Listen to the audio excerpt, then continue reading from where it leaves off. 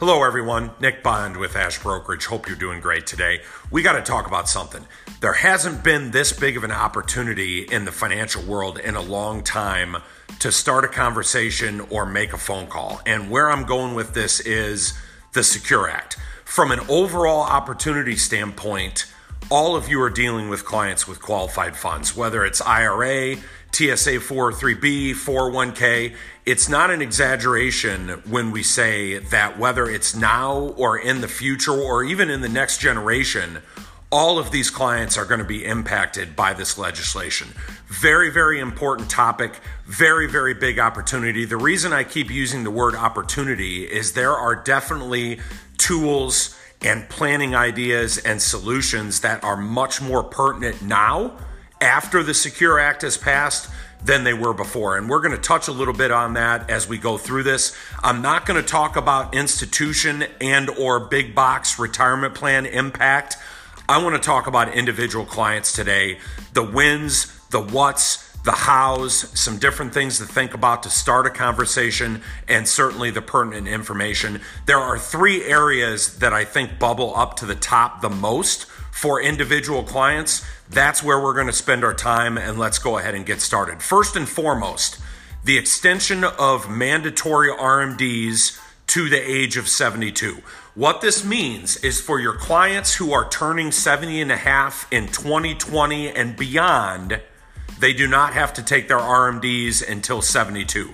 For your clients who turn 70 and a half 2019 or earlier, they have to abide by the old regulations. They should be taking their RMDs right now. They do not have the ability to wait until 72. But for your folks that it's happening for this year and after, they are extended out to 72.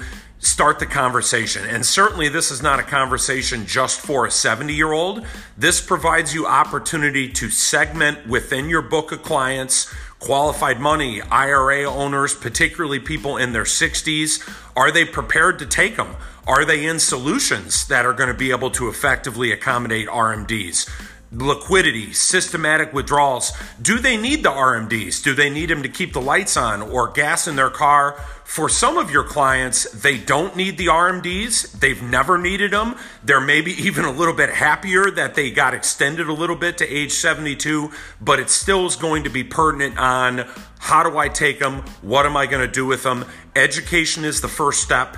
Expanding the conversation into planning and solution-driven approach. What are the problems that this causes? How do we solve them? Very, very big and important first step. Number two, and maybe even a bigger one from a planning standpoint, non-spousal beneficiaries no longer have the ability to do an inherited IRA and or quote unquote stretch IRA. Example, 74-year-old, $500,000 of qualified money, passes away. The spouse has already predeceased them. The money is going to call it a son and a daughter. When they inherit this $500,000, they do not have the luxury and or the ability to spread this over a lifetime. They've got to take it within a 10-year window, which is going to condense the taxation, hence the problem. Particularly if you consider what people think taxes are going to be like in the next decade or even beyond. This provides a lot of opportunities. Start the conversation around education. How is this going to affect you, particularly for clients with large balances? If and when you pass away, not if, when we all pass away, what happens at the next generation and how is this going to look and how are they going to be affected by taxation? From a planning standpoint, some of this is going to impact clients while they're alive. How do I tax efficiently accumulate and decumulate funds, things like Roth IRA, for example? And then just as importantly, what is the most tax advantageous method for me to pass money to the next generation? Some of you have that answer. Life insurance certainly can be involved in this. So there's a lot of directions this can go.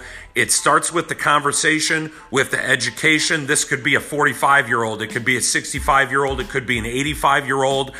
People with qualified money, whether they believe it or know it or not, are going to be impacted, and there's a lot of planning opportunity right in this second category. Third and final category, Clients who continue to work, and this is a little bit more just educational and FYI, but I do like the conversation that is caused by this. People who continue to work 70 and a half and beyond now have the ability to continue to contribute to an IRA. They're actually going to get into the situation where they're going to be taking RMDs while still contributing if they're working. It's almost like two ships passing.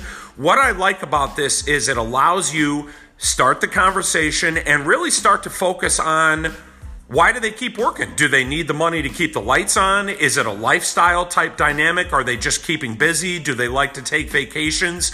It can go a lot of different directions. They need to know what the changes are and that they can continue to contribute. But again, focus on what's happening in their life, where they're going, where they would like to go to, and what solutions that you may have available that are going to make a difference for them. Thank you for your time today. There's a lot of information available. We want to support you every way we can. We appreciate your business, and I look forward to talking. Thanks.